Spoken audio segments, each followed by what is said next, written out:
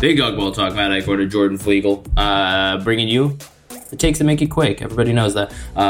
It's been a wild week of NBA action, Jordan. To recap, there's going to be lots of controversial takes, as always here, maybe even more than usual. Probably a lot of rants and probably some slander, outright slander. So if you guys are into that, you come to the right place. You can stick around because it's a pretty toxic workplace environment that we've created here, Jordan. And to further toxify this, Jordan, I've got some bad news for you, man. What is it? Fitness is once again my passion, man. Oh. This week, I've been going hard. You see that? What was that? That'll be the end of your days. That's what's going to happen. That's what's going to happen. I'm gonna shred this shirt right off like I'm a vintage Hulk Hogan or something, man. This is something you don't want to handle. Usually, when I've got you on the ground, I'm just wailing away. You've got like 20 seconds before I just gas out. Now you're going to have to deal with that for 45 seconds. You think you're going to be able to get through that? 45-second onslaught? You've never even successfully surprised me, which, I don't know. I would at least I don't have to catch you with Stroud. I'll tell you what I'm going to do right before I do it. And Alex knows. You tried to put me in a full Nelson coming back from Wise Guys. It did not work. I fought my way out of that. I had the control, man. I had the control. No, you didn't. But you know what? I good for you. Good for you. I too. Same, man. Same. I'm getting back on it. I don't believe you. I am. Okay. I do it. Show you how committed I am. I played a soccer game last night at 11 p.m. Okay, and not even to go downtown 4:11, and we stuck it out. We got the draw, baby, 1-1. With a late game fucking tough save by our keeper Souza. Shout out Souza. He was he deserved the game ball. Souza. Yes, they do. They really do. But I'm back on my fitness grind as well, Matt. I'm gonna start like I used to do, biking over to your place, getting a run in. Sweaty boy. And then I'm gonna be looking like a Hulk Hogan as well very soon. But first, less than a week, I go down to Miami and I just lie on the beach. I'm not going to be doing much working out down there, unfortunately. But so the summer body will have to wait. But I'll get a nice tan to go with my muscles. You're going to look like Larry the Lobster by the time you get back. The color of the red you're wearing right now, Raptors red. You're going to be looking like that. Yeah, but I'm not. I do not burn nearly as bad as you, Matt. Matt, you're. I'm a stork. That's for sure. If I'm good at anything, it's burn. Yeah, exactly. You are number one. We're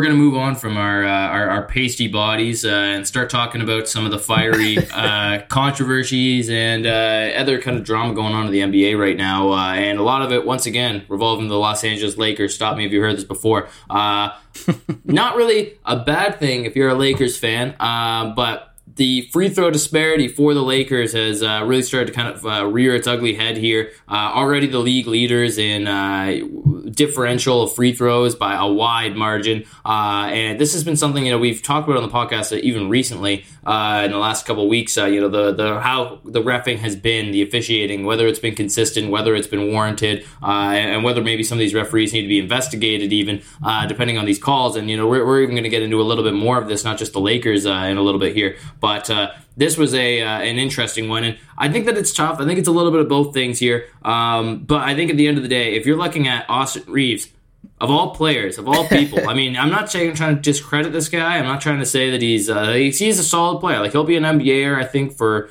however long he wants to play. I think he's got that dog in him. He's got the skill set. He can play, but Austin Reaves should not be getting 13 free throws in a game. More free throws attempted than shots attempted. More points generated off of his actual, free throws than nearly. I think it was just a little bit less than was generated from the field. 12 points from free throws, 13 points from the field. So it's pretty insane to think, half of your points are coming from the free throw line. And, we've seen guys like James Harden get shredded and ripped alive for, getting these calls. Even as of late, Giannis Antetokounmpo, who's not really the greatest free throw shooter, but, he can draw a lot of contact that maybe, he's the one engaging. But, Jordan, when you look at this one, especially in the Lakers and Suns matchup, the free throw disparity was quite evident. 28 free throws for the Suns, 46 for the Lakers. Do you think some of this is a bit of refereeing bias, or is this just the Lakers getting down low and forcing the whistle? Yeah, well, as usual, I think it's probably a bit of both. Like, I I don't know. Is it controversial to say the league wants the Lakers in the postseason? Probably. No, we can get into that David part of it. Stern, man, the GOAT, he said if you could have a dream finals matchup, it's Lakers versus Lakers, baby, every year. Yeah. So, I mean, we can go down that route because that's just kind of what it feels like. I mean, the Suns, they're not a particularly good team at getting to the line. I mean, we'll see when they get Kevin Durant back in the lineup, and Devin Booker's getting better at that. But they're a team that likes to shoot the mid-range shot. You don't get a lot of fouls from that. Lots of threes. Ayton. I think they might be the second least amount of shots attempted in the paint in the league. Yeah. So it's not really part of their in the game. bottom. Yeah. Whereas the Lakers, even before the trade, but as continuing after the big trades that they've made, like you get a guy like even Vanderbilt, he likes to go and mess around down low and get in there. Beasley not as much, but and D'Lo not quite as much, but D'Lo gets in there every once in a while and drives it to the basket. But you look at Austin Reaves and Anthony Davis, like those are guys that like to go in there and mix it around, and so I'm actually of all the times, I'm not a Lakers apologist, but you got to go in. Like the refs can't call it out of absolute thin air, right? The refs can't just make up a call. They can give you favorable shit, and if you're the Lakers, there's that sort of angle to look at it, but you actually have to go in there and be physical. And so I give Austin Reaves credit for doing that. Like he gets into the paint. He's a guy who people have to respect him as a shooter. And he's proving himself to be a smart decision maker. Like he doesn't shy away from contact. He'll put his head down and drive it to the rack, and he's being rewarded for that. And that's kind of always been the case. So. The disparity is kind of crazy, especially when you got a guy like Devin Booker, who I think, he's so skilled that I think some of it he brings upon himself, where he's so skilled. He's kind of like Kobe and other tough shot makers, where he avoids contact when he could just go into a defender a lot of the time. So the disparity is kind of crazy, but like between the two teams. But I do think it's a little bit just in how the Suns play, and if you're looking at like the playoffs, like if it's hopefully if the league has it their way, the Lakers, they're in ninth right now, make it through. Hopefully make it through. Who knows how the Western Conference is going to end up shaking out there? Literally no idea. I mean, they're still just 2 games back in the win column of Phoenix, who's in 4th. That's how jumbled up it is. But if we're talking about the playoffs with the Lakers in there, those are the teams that get rewarded. The teams that are hard nosed and go in there and will take the contact and get to the free throw line. So in this instance, again, the disparity is a little crazy, and I don't like to see that, because typically teams, you shouldn't have that much of a difference. You should have more than double the other team. Like teams are, for the most part, playing similar. They should have a similar-ish amount of possessions. There's enough players across the board that you should have at least comparable amount of free throws. But again, I'm all for the Lakers if that's their strategy. That's how they've won. A lot of the games they've won this year, being more dominant in the paint and just being more physical. And that's their game plan, and it's been working. I mean, they're still under 500, 36 and 37. Yeah. So even with the referees, if they are in their pocket, there's a possibility they aren't even really doing that much to help them, because they're still. It's not like they're at the top of the West. And another, the Austin Reaves amount of free throws, that's been a conversation that a lot of people have been having actively. But another place to look at when you're coming to the refs, this is less to do with free throws, but just maybe their inept ability to communicate to players, or the ability to even just make the right call. And it's now apparently led to a formal protest, potentially being leveled by Mavericks owner Mark Cuban towards the league, protesting the finish of that Mavs and Golden State Warriors game after a third quarter crazy blunder in which apparently the Mavericks were told that it was their ball, timeout called, and when play resumes, the Warriors end up getting the ball in the Mavericks zone. Nobody tells the Mavericks. They line up on one end of the court, the Warriors line up on the other, and then they get a free bucket out of it. kind of, there's no way they're going to be able to protest this one at all because, I mean, I'm not saying it's shitty, but I mean, 2 points in the third quarter, you should be able to kind of figure that one out, come back from it. I definitely think I would like to be on the court to be able to hear what was said initially before that timeout, and because it does kind of seem like the refs might have messed that one up. I'm not really sure what's going on that call, but I mean, at the end of the day, the referees do need to kind of, say what the hell is going on. Why are they all the way at the other court? Like usually there is a bit of that period of just being like, this is what's going on. Here's the play. Here's the call. Everybody's set, and then inbound the ball. I've never seen it where they just look at them all on the other end of the court, obviously confused or unaware of the situation, and then just saying, all right, let's just play. Here you go, Steph. Feel free to lay this one in. So, I mean, Jordan, on that one, what did you see there, and what do you think really is going down? Because the only other time I think in my lifetime that I can think of that an actual game protest has worked was the James Harden dunk against, I believe it was the Spurs, that went in, back out, and in again, and they said it was a miss. Or I guess it didn't go back in, but it went in and then off the rim, and then they had to actually replay the last something like 3 minutes of that game. But that one made sense because, that's a close game, and that was a actual messed up call that, again, prevented them from getting that win. But here we are with this one. I just don't see anything coming out of this really after, like, it's just stupid. Like the refs are just so in their own bag, so in their own heads that they will never ever blame themselves for something going wrong. It will always be a player's fault. It will always be a coach's fault. It will always be the stat keeper's fault. It will never be their fault. And I think that's what's most frustrating for fans at this point because it seems like the league also will back the refs almost no matter what. The only time that you really get to call them out is the last 2 minute report. And even then, that doesn't change shit. That just says, we understand that we made the wrong call, which, as I've said many times on this podcast, that should just make you more angry. Yeah. And, like, I don't understand, like, in this instance, like, I don't understand why you can't say, okay, let's just, like, if I was the crew chief, I would just be like, you know what, let's just replay this. Like, clearly you got, like, it would take nothing, even if it was after the Warriors had scored, and then it's, like, all this confusion, everyone's mad, apparently the Mavericks announcer, like, announced on the speakers that it was the, Mavericks ball, so it's, like, clearly people are confused. Like, it's not like, I don't know what, this isn't like high school where it's like, oh, they lined up on the wrong side. Like, these are fucking grown-ass men. Like, why are you treating them like this? If you're a ref... And millions of dollars on every single game. Like, and the there's games money matter. everywhere. And it's just not realistic to, and it's just stupid to have to now go through this whole process of challenging it, maybe having to replay the last however many minutes, God knows when, no one wants to fucking do that. Just call the play dead. Just say, no, we're going to replay that. Like, you should have the power to do that. Like, that would be so easy.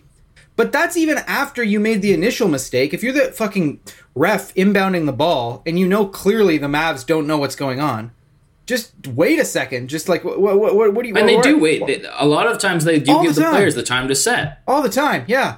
And it's like, it's not like... I'm sure they didn't, like, give the Mavs, like, a verbal warning. It's not like the Mavs, like... Because... If you tell a team, if the horn blows, the timeout's over or whatever, and the team's still in the huddle, and you tell them repeatedly, okay, we got to go, and then they don't come, like that's a legitimate like basketball thing. If the team doesn't come on the court when they should, then you can give it to the other team and they can just go with it because the team taking the longer timeout is essentially cheating. But I don't think that happened. It's not like the ref even let the Mavs know what was going on. They were like half of them were still in the huddle on the other side. They were waiting for them to bring the ball over. Yeah, so I was like. I just don't know how you let it get that far. And again, even if you do, just call it down, just replay that.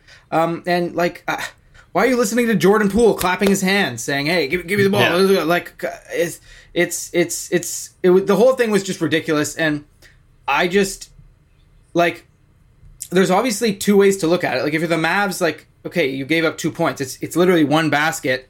You should be able to, beat this Warriors team who hasn't been able to win a game on the road all season, and beat them by more than 2, so that this doesn't have to be an issue. And then you can complain all you want about it, but actually do it from the point of view that we won the game anyway.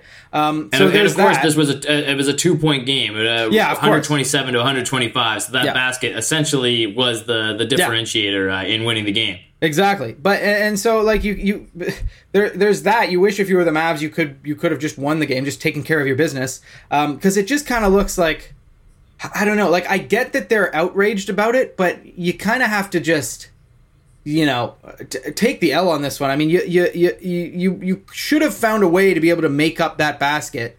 But that being said, like, I get being angry about it. I think this was completely in the refs' power to be able to change and avoid this. It was completely their fault. But a lot of times it's like kind of, it's between, you can't put the blame all on one person. To me, this is completely on the refs. And I wish they would take, where's the statement about being up, this is going to keep us up at night, like the LeBron one. We need that again, because like they should, at least when it's like blatant like this, if they would just fully take responsibility for it, we'd probably all feel a little bit better. But it's just, I don't know. It's annoying because, it's just this idea of replay. I don't like this idea of replaying shit after the game. Like, you kind of have to keep it within the game, because if it's becomes something else outside of that, it's kind of like, what the hell are we even doing? And I know the Mavs are fighting for their life. Yeah, are you going to let players that weren't playing that day compete? Or if somebody's hurt, that changes everything as well. I mean, exactly. I think it has to be a very finite reason to do it. Yeah. And I mean, at the end of the day, you can also, as much as the refs are to blame in this, I mean, Mavericks, you should always have your eye on the ball. You're telling me five guys on the court and the coaches, nobody could spot where the ball was being inbounded at. Yeah. Like, even just to run up and be like, hey, is it not our ball? Yeah. They were just sitting there, tying their shoelaces, hands in the pockets, not really paying attention. So I'm definitely mixed on this one, but if there's ever a chance to hate on the referees, that I'm always going to be down to talk down on the officials. So I'm really hoping, because we're almost in the fucking postseason, and man, I really don't want to deal with this in the playoffs. When it really matters, I would rather the refs just go back to old school basketball, just swallow the whistle, let these guys bang around, let them foul. I found the freaking March. I agree with you. The March Madness reffing this year has been great in my eyes. They've been better than fucking NBA officials. Like, I've been when watching these games. Usually it's the opposite too. I know. Usually it's like, what the hell are these guys doing? But I haven't seen anything that's been really badly affected the outcome of the game or anything like that. They've been way less. Like, it seems like they have thicker skin than they let shit go. Like, players, being emotive and like yelling and stuff. There's not been a lot of technicals. That should tell you about the state of reffing in the NBA right now. Like, I'm actually, normally I'm like, you know what, it's fine, it's whatever. Like, I've never really had that much of an issue with it, but I do think it's actually getting to a point where I'm kind of pissed off about it. Like, mostly just because of how they're just weird attitude and the way they're completely covered by the league at all times. Yeah, they're protected. It's just it's stupid. That's only going to lead to more abuse of the officials if you're going to be like you're going to like baby them and make sure no one can ever say anything bad about them ever. Like, it's completely backfiring. It's like how Russell Westbrook treats the media. It's like and how he it's the same type of thing of like being completely stubborn, never taking any responsibility, or always putting the blame on someone else. It's just going to feed the fire even more. So I'm all for hating on the refs as much as I've kind of pumped the brakes on it in the past. And I agree. They better tighten it up by the playoffs, because these we get a situation like that, like how tight the regular season has been and how up in the air it's been. Like, the same, it's going to transfer to the playoffs in terms of who can win these series. Like, I think we're going to get a lot of close games, a lot of like 7-game series, and if the refs are fucking around, like messing up the outcome of these games, we're all going to be pretty ticked off. So I've had it up to here. If we're going to do this, if we're going to do that, let's just make this crazy. Let's just bring back all of the most controversial referee. I want Joey Crawford out there, making wild calls and signals at the end of the day. Let's get back to phoning each other at half. Where's Dick Bavetta? Is he still alive? Yeah, we'll get him out there, even if not a hologram projection. He'll do his job. Hologram refs. But let's just rig it completely. Who gives a shit? Like one wild card ref that you don't know what side they're on. But at the end of the game, and if the other team can figure out which ref is the mole, then they get awarded an additional 10 points. That's pretty which awesome. I think could be interesting. Or Jose Alvarado. Jose Alvarado dressed up as a ref, like we've always said. Like he needs to take his Grand Theft Alvarado to the next level. So get him out there. Just mix it up because anything's better than what we've been seeing the last couple weeks. Well, to move on here, Jordan, and get into a little bit more actual on-court basketball. I mean, as we've been saying for the last couple of weeks, I mean, everything is so jumbled. Eastern Conference, Western Conference standings. The playoff picture changes every single day. Besides the proven powerhouses, which it really there isn't many. I would say outside it would be the Milwaukee Bucks, the Boston Celtics, the Philadelphia 76ers, and the Denver Nuggets, and maybe you include the Memphis Grizzlies in there, or even a Phoenix Suns if they're fully healthy. But even then, a lot of these teams still all have their own question marks and their own faults at play that doesn't make them a clear-cut favorite to win the title. This is something we've played at the beginning of the season in the past, but we're going to bring it back for the towards the end of the season. It's a little bit of contenders or pretenders talk. Yeah! We're gonna spit out a couple of teams here, and we're going to decide whether we think that they are legitimate title contenders this year, or they're just pretending and they're just going for runs in the playoffs. First team, 4th seed in the Eastern Conference. Former NBA champions in 2016. It's a new-look team. Donovan Mitchell has been playing out of his mind, and this team's kind of peaking at the right time. Evan Mobley looking really strong. But, Jordan, are the Cleveland Cavaliers title contenders this season, or are they just pretending? This is a really good one, because I'm not sure if you could have told me like a team in the league that I feel more kind of on the edge about, like which category to put them in. But I'm going to call them pretenders, but it's actually it's like a classic, it's not me, it's you, or it's not you, it's me kind of thing. Like, it's not about them really. It's about the 3 teams above them in the East that they would have to beat. One of them to get through. They're going to have the to finals. Beat 2. Well, yeah, exactly. Unless some kind of crazy upset happens for the red hot Miami Heat or something. Yeah, and even the 2 teams below them, New York and Miami, I think either of them could give Cleveland a pretty good run for their money. So, sure, like, no matter what, how it shakes out, I think Cleveland is a great team. I think they're really well constructed. My guy Isaac Okoro, who I've been pulling for all this time, I've been sold the stock. Hit a game-winning 3. Who would have thought? He's still not good. Hey, come on, man. He tries. Okay, I'm still in the corner of Isaac Okoro, but I don't know if he can be their big wing. That's actually Chetty still. So I love both of those guys, but they I like the way they're constructed. Obviously, incredible backcourt, incredible front court. I just think they don't have a lot of deep playoff experience outside of Donovan Mitchell. Yeah. And I as much as I love Donovan Mitchell, I think he becomes a fairly manageable person to guard if you have a really good defense when you get the deeper you get into the playoffs. Like, he's not a Kawhi, a LeBron, any of these big guys who can really just go and easily get his own shot, say, at the end of a game. Like, he's still, at the end of the day, he's still 6'1". He still needs to sort of work in the pick and roll, take tough shots, and if he's sort of your lead guy, I'm not saying he couldn't be the best player on a championship team if you had a really, really good complement around him. But the fact that he's their guy to go get like a tough shot at the end of a game, I would really like a guy a little bit taller, in that spot, like a guy who could do it a little easier. And I just think the good, big, rangy defenses that they're going to come up against are going to be able to shut him down at least somewhat.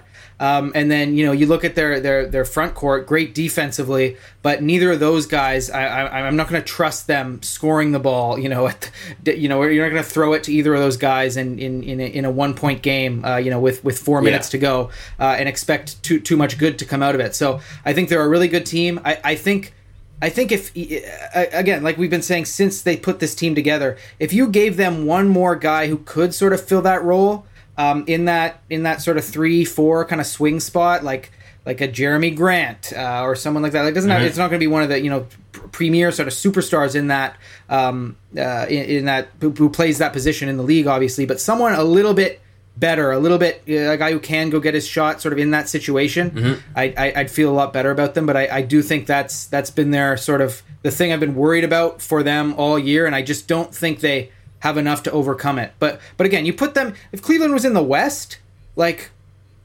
different story. It's a completely different story. Like, I could see them beating almost anybody in the West, but it's those 3 teams in the East. I just don't think they can do it. So it again, nothing to do with them. They're having an incredible season, but I'm gonna have to go with slight pretender. Yeah, I think I kind of lean towards the same. I think Donovan Mitchell's a beast in the playoffs. We've seen him kind of with the Jazz just completely turn it on. Historic scoring performances in the past. And again, Garland has been decent this year. Mobley's been amazing down the stretch of the year, looking every single inch of the prospect we thought he could become. And Jared Allen's always going to hold it down. One of the most underrated centers, just flat out. Yeah. But outside of that big four that they've kind of got, I mean, their bench is pretty weak too. I mean, even in a playoff, like a thin rotation, 8-man rotation, you're telling me Ricky Rubio, Chetty Osman, Isaac Okoro, and then you've got Karis LeVert and Okoro splitting starts, let's say. Yep. But those four aren't striking fear in anyone's heart. What about Dean Wade? Huh? No, Dean Wade not striking fear. Be great Danny if they had Green, Kevin Love, not for striking God's sake. fear. Kevin Love would be nice. Again, that trade was still a little odd. I can say it's still a little odd. Lamar Stevens, same thing. Like they're solid NBAers, they're solid players, they'll be around. But I mean, this just isn't the depth that they need, especially in the East. When if anybody goes down, God forbid, or anyone gets into foul trouble in a game, they're not going to have the replacements to come in and really work. And again, they have such a specific game plan because they use that kind of twin tower system down low with Mobley and Allen that. When you try to break from that and then fit them in with these pieces, it just won't work as well. Yeah. And as much as it gives them an advantage height-wise, I also think in the small ball generation, I would be shocked to see a team with two dominant 7-footers down low, make a run through here because even as great as a defender as they both are, for their size, I just think that eventually in crunch time when people go small, they're going to get run off the court. And I mean, they've got a lot of disadvantages. As much as it's a great team altogether, I just think that game plan and stylistic-wise in the playoffs, I could see them win the first round, beating the Knicks or the Heat or whoever they end up matching up with. But I don't think that they get past, as you said, any of those big dogs in the Eastern Conference right now. So I'm also going to have to go slight pretender. But they're one of my top vibes teams. I love the Cavs. Great. I will root for them. I love the Cavs. So we'll see how they go there. Another team now I'm going to throw out here, Jordan, for you. They're this is a team that we've talked about before and just now. And they're as I said, they're red hot. They're catching fire right now. They're 7-3 in their last 10, won 2 straight now. The Miami Heat have really started to kind of hike up their socks. Jimmy Butler says he doesn't start playing for real until the second half of the season, and it kind of looks like it right now. Yeah. As they continue rising up the ranks, I mean, do you think that last year's number 1 seed and possible one shot away from making the NBA Finals, do you think that they could possibly find their way back into the conference finals or even the NBA Finals this year? No. They got to be pretender for me. Pretenders, interesting. Okay. Almost for the same reason as Cleveland. Like I don't think if they're in 6, or if they stay in 6 and they have to face Philly or Boston, I think they're significantly worse than they were last year. Just because everyone's a little bit older, Kyle Lowry doesn't look like he can do much at all anymore. Like he's sad. I'm not going to give up on Kyle Lowry until I see it. I fully expect him to look fucking terrible in game 1 and then come out and have hit 8 threes or something crazy like that. That's just what he does. Like I'm not ready to give up on my guy yet, but another team that's just not overly deep. Like they've got a few good guys they bring off the bench, but then they've when Kyle Lowry isn't playing all that well, you've got Gabe Vincent and Tyler Hero in the backcourt. That's a big defensive liability there that you've got to kind of cover up. What do you do with Duncan Robinson? You've got Kevin Love starting. Who's he going to be able to defend? Especially if he's out there with Bam, like he's going to be fucking flying all over the place. Is he going to be able to hold up? And so, for me, if I had to sort of predict, if you asked me whether or not Miami would get out of the first round, I would actually say no, because interesting. Okay. Unless they were able to catch New York and be in that 5th seed and get a matchup with the Cavs. But even then, I would pick the Cavs over them. They might go 7 games, but I think it's kind of out of the question for them to get home court in the first round. If you're Miami, like they're well. I think the top 4 in the East are pretty well locked up, unless Cleveland goes on some sort of crazy backslide.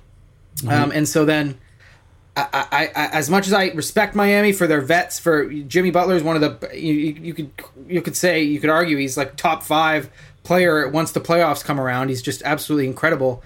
I think I had him have top enough. 10 in the NBA even coming into the year. I'll say this: I don't view them as full title contenders, but in a weird way, I honestly do see them as more of a team that has the legs to go deep than the Cavs because of the way the team's constructed. Me too, maybe. I would honestly say maybe too. Just the experience.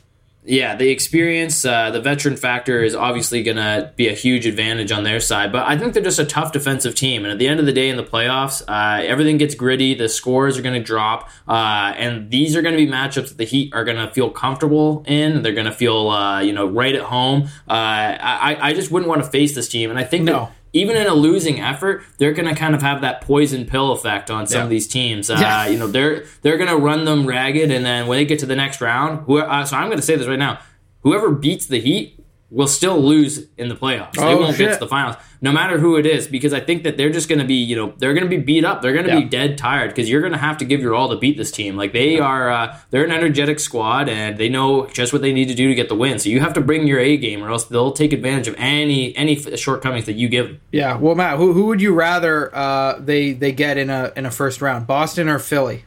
It looks like it'll probably be one of those two.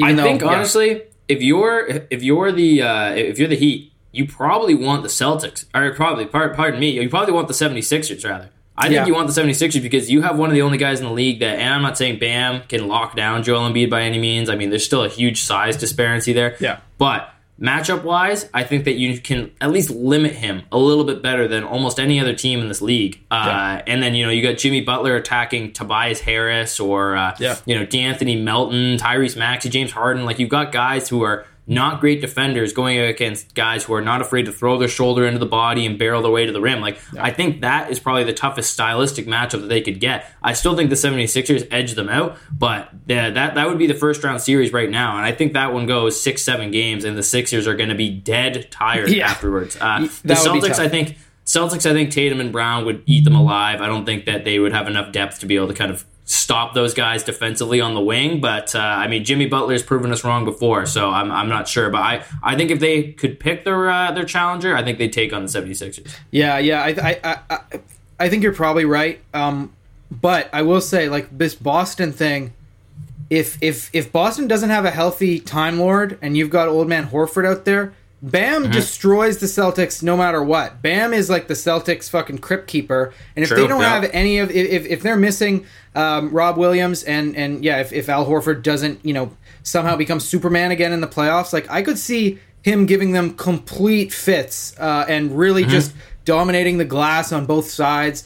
Making it hard for Boston's players to get inside. They don't like to get inside that much anyway. They're really a jump shooting team, and that almost makes it easier for Miami to defend them. So either matchup, I think, will be very, very interesting and juicy. I almost hope it's Boston again, just to see the rematch and just see. I think Miami would be motivated. They're both playoff rematches. Obviously, last year Miami beat Philly in 6 and loses to Boston. So either one will be exciting. But if Boston, I'm telling you, if Boston can't get this front court rotation, thing figured out, if they're relying on fucking Mike Muscala and Blake Griffin out there, I think it might, Tatum and Brown can do as much heavy lifting as they want. And if you got Marcus Smart out there bricking shots, we talked about them last pod. I'm a little worried about Boston. Like, Boston's going to need to. The vibes are bad. If Jaylen Brown just recently said he's only sticking around as long as they want him there because he brought up the Kevin Durant rubbing elbows with Tatum. I think that there might be some drama behind the closed doors here in Boston. And that's tough. That's a tough thing to deal with right around playoff time. Yeah, and if you're a bending stick, the last person you want to come and fucking pull on it is the Miami Heat, especially if you're Boston. Like there's just no. If I'm Boston, I'm terrified to face them. So I really hope that's how it sort of shakes out. That Philly can overtake Boston again for 2, and then we can get a 3-6 Boston Miami Eastern Conference Finals rematch. Because I think that's going to be theater, man. That's going to be incredible. But like you were sort of breaking down with Philly, that'd be another awesome rematch as well. So, I think you're right. As much as I think, like, and for what I've just said about Boston, they'll still have home court. I'm not saying 100%. And they're a great team. They're an incredible team. Regardless. I'm not saying that, Miami would beat them necessarily. I just think it'd be a great series. But I do think I kind of agree that, if someone's going to make a sort of deep move and sort of come out of left field, I do think it might be more likely that it's Miami than it is Cleveland. But they're both good teams. Cleveland will have the advantage of having home court. But we'll see, man. That's one thing no one in the league, no one in the East can deny. You don't want to face Miami. They're still pretty tough. And the last team I'm going to throw out here, Jordan, contender or pretender. They're the third seed in the Western Conference. Looks like the Grizzlies now with John Morant back are reclaiming that second seed from them. But the Sacramento Kings, they've had an amazing regular season, one of the most entertaining teams to watch in the NBA this year, bar none. But are they really contenders right now? Even though they've been one of the best teams in the league, record-wise, all season long, are they really contenders? This young and inexperienced Kings team, because as much as I like the way that they're laid out, and I think the future is bright in Sacramento, if they can kind of keep building upon the core that they've got here with Sabonis and Fox, I just still kind of like the Cavs. This team just isn't there yet to me. And I think it's going to be a tough bounce back, I think, for them through the playoffs, especially when you look at how heavy the bottom of the Western Conference playoff race is going to end up being. They're going to play a killer, most likely. Yeah. Well, Matt, before I get into it, I mean, we've been talking about it all year about, like, the top three in the West might not be the best teams in the West when it gets to playoff time. Who would you take coming out of the West if you had to bet? One of the top three or 4 through 6? So that's either Denver, Memphis, or Sac, or Phoenix, the Clippers, or Golden State. Yeah, I'd take the bottom three. No, I probably would too, which is crazy. Like, Phoenix, I still think is they were my pick in the preseason. Then they're definitely my pick now with Kevin Durant. Yeah. As long as he sticks it out. I mean, the Suns are going to be a really tough team to beat. The Clippers are, as much as I hate on them, and we're going to talk about them a little bit here right after this. As we kind of progress through the season, like, the Clippers will always be a tough out, and even the Warriors, like, you don't want to play Steph Curry and the Warriors in the playoffs. No. Like, as bad as they've looked at times this year, you don't want to play them. Yeah. So I would take those three over the Kings that have never been in the playoffs, the Grizzlies, who have had so many distractions and are, the bad boys and might get into a little too much trouble. And then the Nuggets, who just never really seem to get the job done in the playoffs. Yeah. So I would definitely go on the later stages of the seedings rather than the top three. Yeah, which is fucking crazy. I mean, it's been such an interesting and weird situation there at West, because the top three are the only ones who have really, like, separated. They're the only ones above the pack. Like, everyone else from Phoenix down, like we were talking about, like, Phoenix has 38 wins in 4th. Utah in 12th has 35 wins, like, still in the mix. Yeah. Like, it's just, it's been a crazy story all season. But yeah, I mean, if you look at Sacramento, I mean, if by contender you mean, like, they could make the conference finals and finals, I actually might go with yes. Because but they're not winning. Be spicy, man. They're not winning. Be spicy. They're not winning. Hey, I think if the Kings get to the conference finals, that's a freaking W. That's a huge win. Yes, but here's why I think it maybe could happen. I mean, you're talking about vibes. Like, Sacramento, I think, has the most solidly good vibes of any of those teams out west. Like, Denver, I think, kind of falling apart Monk right now. De'Aaron Fox, their bromance has really blossomed and affected the rest of the team. Kentucky, yeah. And then, Memphis, still question marks there. Phoenix, we don't know what they look like. Go down the list. The Clippers, like, we're going to talk about this Paul George thing. Down the list, Golden State, we don't know what they are. So Sacramento, I think teams, like, I think teams are going to fall into a trap of thinking, oh, we want Sacramento in the first round. Can you imagine going into that building in the first round? Like, how, in those first 2 games, like, how fucking crazy that building is going to be with how high-powered Sacramento's offense is. Like, I don't even care about how bad their defense is, which might be the worst in the league. Yeah, I think they can, other than, the fucking bottom feeder teams. I can, like, see the Kings just outscoring whoever they play in the first round, even if it sticks as the matchup is right now. Golden State. As crazy as it sounds, I can see Sacramento beating Golden State if they have home court. Like, because Golden State's going to have to go in there and win. They're going to have to deal with, like, I just think Sacramento's offense is so high-powered that like fine, it becomes a shootout, and they're not playing any defense. Sabonis will probably have a mismatch against almost every single team that they're going to face in the playoffs, outside of maybe Jokic. But even then, on defense, Jokic isn't really going to be able to stop him. Not really, no. And you could get him in foul trouble. So that's why I would not, like, just like how you said, or how I said before, does Miami get past, the first round? I would actually bet right now that Sacramento gets past the first round. And then if they get to, depending on who they match up with, it would be kind of shocking if they win another one. But yeah, the Grizz they could do it. That would be a clash of styles. But I mean, they're similarly constructed. I mean, De'Aaron Fox and John Morant would go toe to toe. Sabonis and Triple J would be an interesting matchup to watch. So then it just really comes down to who's got a better supporting cast. And I think offensively, at least, it's definitely the Kings. Yeah, the Kings. Their offense is absolutely unstoppable. And I mean, if you take what they've been doing in the clutch this year and De'Aaron Fox and winning close games, like those are playoff games, and if they can carry that over and win close games, they maybe steal one on the road here. All this talk about their defense, it's true, and that's why there's no way in hell they're beating anyone in the East, and it would be a shock if they got to the finals. But like if we sort of woke up at the end of April or whatever it is, and it was Denver versus Sacramento in the conference finals, I wouldn't be shocked if Sacramento beat Denver, just because they're the two teams that don't play a lot of D. And so this year, as amazing as Jokic has been, Sacramento's offense and their shooters and their weapons has been, a little bit more impressive offensively. So I'm actually going. I'm kind of on the knife, and I'm kind of rooting for a team that hasn't had a lot of success. I mean, they might lose in the first round. They might get knocked out by, whoever they face. But I can see a world where Sacramento somehow does win a couple rounds and is, in a dogfight in the conference finals. As crazy as that would be, I just think their offense is that good. Yeah, and we'll be back, I'm sure, evaluating the true contendership of some of these teams as we go. But one of the teams we want to take a deep dive in here, Jordan alluded to it a little bit here, but Paul George going down, going to miss the remainder of the regular season, 2 to 3 weeks with an ankle injury. Huge blow for the Clippers. What is this team?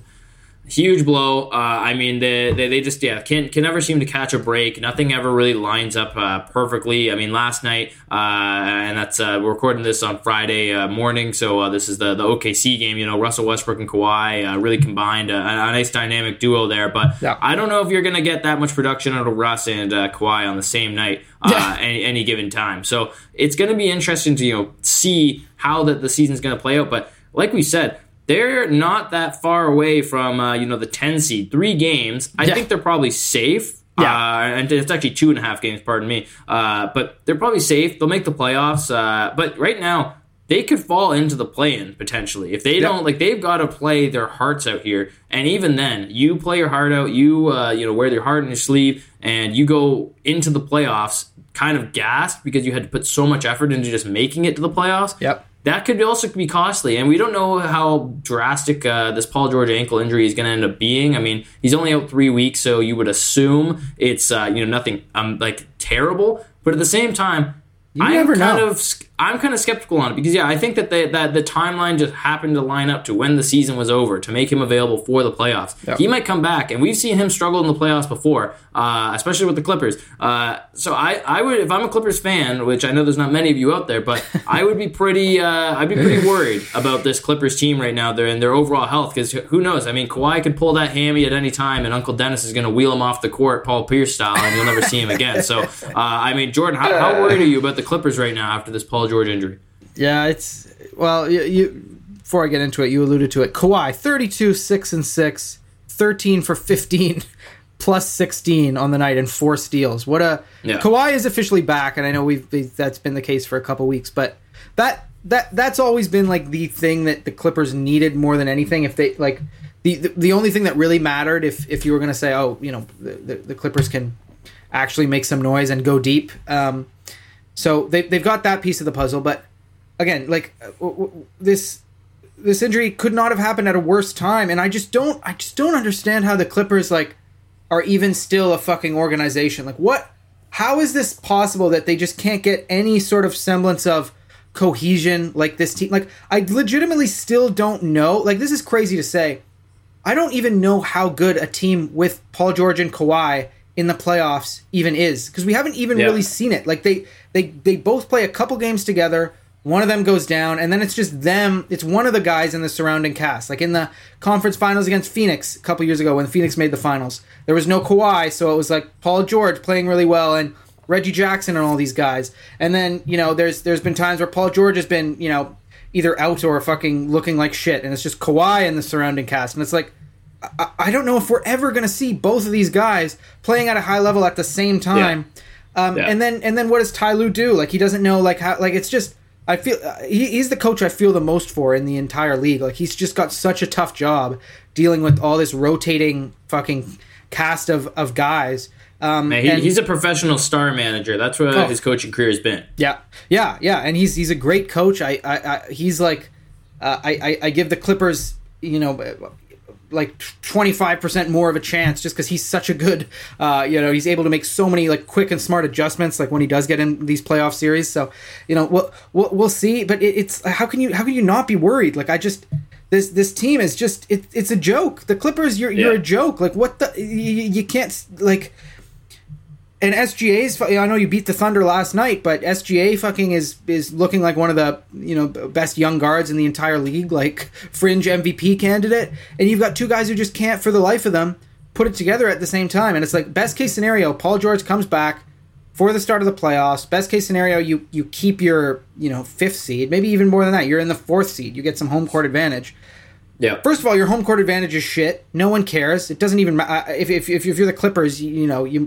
You're basically playing in the the Lakers arena. I know you physically are, but like it's not like you have this rowdy home crowd. Although they do show out a little bit for playoff games, but I swear it's mostly Lakers fans. Back in the day when the Lakers were bad, cheap tickets. Yeah, when the Lakers were bad, they needed something to cheer for. But let's say all those things happen. You've got home court. Paul George comes back. Like, are you still going to be throwing Russell Westbrook out there in these big playoff games? Like, is he still? Because he's going to lose you some of these, and you're going to be going up against like as jumbled as it is, as we keep saying. If you are that 4 seed, you're either going to be playing fucking Phoenix, who will just have KD back, or Golden State. Like all these teams that have a lot more cohesion and have played together for extended periods of time and know how to win. And I don't think if you're looking at, say, Phoenix and the Clippers, for example, you're looking at those two guys that they need coming back respectively, KD to Phoenix and Paul George to the Clippers. Like KD, I trust, will come back and look almost immediately like himself because he's shown that. Paul George has not shown that. Who knows, after 3 weeks, he could have another setback. He could be out for the first round of the playoffs. And if that's the case, I don't even know if the Clippers get past that round. So I don't know what to say about the Clippers. Like, it's just the same story again and again and again. It's like, oh, this team's dangerous. Oh, even though they haven't shown me anything, I'm going to fucking pick them in the preseason to win the NBA title for some reason just because this hypothetical team is going to be really good. I'll say again, I still don't like their fucking construction. I still don't like that Russell Westbrook's their best option at point guard, and that outside of their 2-star wing guys, they've just got a lot of players just kind of competing for minutes out there on the court. They just got scores. That's all they have. They just got off the bench scores. Yeah, and I don't even know who Ty Lue trusts. At the end of the day, like what's going to be their 5-man lineup at the end of the day? Is Terrence Mann going to be out there? Is Norman Powell going to be out there? Is Eric Gordon going to be out there? When do you play Zubac? And when you're not playing him, like, can you trust, Marcus Morris out there at the 5? Like, so many questions still exist for the Clippers. And be at the Clippers game wondering why the fuck Batum in. Yeah, and fucking, Paul George thing, like a lot of these other injuries, like to other stars, especially out west, with LeBron, KD, all these guys, Anthony Edwards, like you can't be screwing around. It's just you've got Kawhi to keep you afloat, but. I don't know. I'm just, I once again, I could see the Clippers, hypothetically putting it together and with their talent winning a couple rounds, but I don't know. Like, I literally don't know. I legitimately don't know if I would pick them to, if I had to put money on it, even coming out of the first round. I really don't know. Yeah.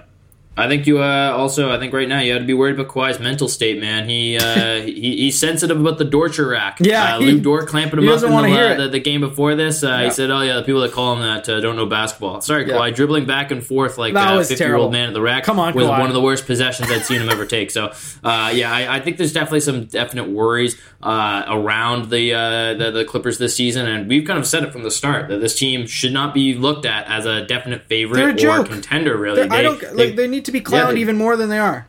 It's true, because they haven't proven anything in any of these years. One conference final, and that was the bubble. I mean, this team just doesn't have the legs right now, literally and figuratively, to get to the finals. And if they do, I'll be completely shocked. But they've got a lot of shit to work out still. And the worst part of it all is at the end of the season, 90% of their players are on loan, so they're not even going to be around to kind of help rebuild and restructure this. And Kawhi and Paul George aren't getting any younger. Like, this is not a video game. You have to be an actual team. Like, the Clippers are the least team of any of these fucking other teams. Like, they did not put any time together playing all together healthy. Like, it's just not going to work. You can't just throw talent on the page and expect results. That's what they keep doing year after year. It's not going to work. You already know the Bombers got some kind of an Excel spreadsheet open. Russell Westbrook. He doesn't get it. Pull PG1. Okay, great. That looks good. Former MVP. That's very nice. Now I want to talk about toilets. Yeah, let's do it. One of the toilet bowls of the NBA, the New York Knicks. Gotcha. They've had an up and down season, still sitting fifth in the Eastern Conference, very respectable. And this is a little bit older news, but we weren't able to talk about it. We had to talk about it. Julius Randle almost scores 60 points, pardon me. He drops 57 points, just narrowly missing out on Carmelo Anthony's MSG record, which was, again, a historic game. But Randle was on fire. They still somehow lose to your Timberwolves. Yeah, let's go, baby! In a crazy, crazy game. But, Jordan, I mean, when you look at this performance, like, Julius Randle has low-key had an amazing year. He's keeping the New York Knicks in the playoff hunt here. We didn't talk about them as a contender or a pretender, but I mean, one of the things I'd like to even say, like right now, I genuinely think that Julius Randle might make an All-NBA team this year. He's been that good, and he's been so important to this Knicks team, holding it down both ends of the court. Like I think he might do it again. I think he will, because a combination of him being good and really great this year, but also like the forward pool is very shallow. Like, it's not like the guards. Mm-hmm. The guards is going to be tough to fill, but there's a lot of forward sort of questions with a lot of guys being injured, across the league. So yeah, I wouldn't be shocked at all. 57. 8 threes, classic Julius Randle. Yeah, stroking that thing. Game, getting into the mid-range. Classic Julius Randle game, 8 threes. Well, 14 attempts. Funny, but that's the thing. He was just shooting. Like, it was a weird game. Like, he didn't look how he usually does when he plays in the NBA. And I mean, he's been this new age Randle where he's just saying "fuck everybody, I'm gonna go out and ball." It's kind of inspiring. Yeah, especially based on how much Knicks fans had turned on him, coming into the year after last year's kind of falling from grace. Like, maybe this was the year I should have looked at them as dark horse title contenders. I don't know. Yeah. I mean, hey, like we were talking about, whoever falls in that 4, it looks like it's going to be Cleveland if New York can stay in that 5. I'm not. That's going at least 6, I would say. Cleveland, New York, because that's. They'll be okay. RJ Barrett fucking sucks. I'm out on him completely. Come on, man. I'm still in his corner. He had 13 points the Randle game. That's pretty good. I'll give you 13. No problem. But I mean, the Knicks are a strange team. Because even Julius Randle, I don't know if it was the game just last night against the Magic or one of these last 2. The Knicks have lost 3 in a row, including this first kicked off with his Minnesota loss, and If you let the Timberwolves score 140 points on you as well, you should be embarrassed. Relegated. Tibbs has probably lost his voice even more than it was that night. Yeah. Like, that's pretty embarrassing. But Julius Randle, there's a video going around. Like, he yelled at the ref, got a tech, then gets into it with Emmanuel quickly going into the halftime, and so it's kind of like this weird maybe those type of vibes are coming back. That was the issue with him last year. He was just angry, yelling at everybody, his teammates, flipping the fans, everybody. So it's like, Julius, come on, get your head in the game here. You've been so good. Don't start doing this now. Don't start falling apart, and don't start this infighting. Like, you have a really good team. You've got, your steady point guard who's really calm things down for this entire squad. Brunson. You've got a good bench. You've got good young guys. So, I know they're going through a bit of a tough stretch right now, but yeah, they're still solidly in that 5 spot, and I just hope Julius can keep his head, because that's been an issue with him, obviously in the past. So we'll see. Obviously, some frustration again. Like, as much as the West is super jumbled up, the East isn't. Below those top 3 or 4, there is still a lot of movement that can happen. I mean, Brooklyn seems to be kind of falling out as people expected them to, but they're still only 3 games behind the Knicks in that win column. So we'll see how it all shakes out. But yeah, I mean, Julius Randle, he's been having a great year. Him and Brunson are legitimately one of the better combos in the league. And 100%. I still think, if you do look at a guy like Randle, he's going to have issues in the playoffs, like getting his shots off. He becomes incredibly easy to guard. Quite predictable, compared to other players of his sort of stature. He's kind of like Pascal Siakam.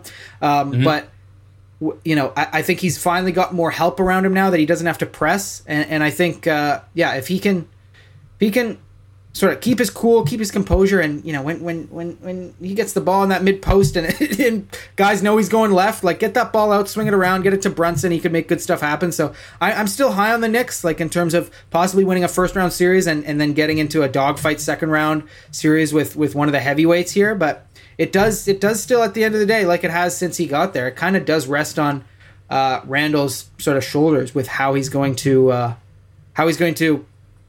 take in the pressure that's going to be on him when the playoffs roll around. But yeah, he's been having a great year. Wouldn't be surprised if he was all NBA at all. I think he's got a claim.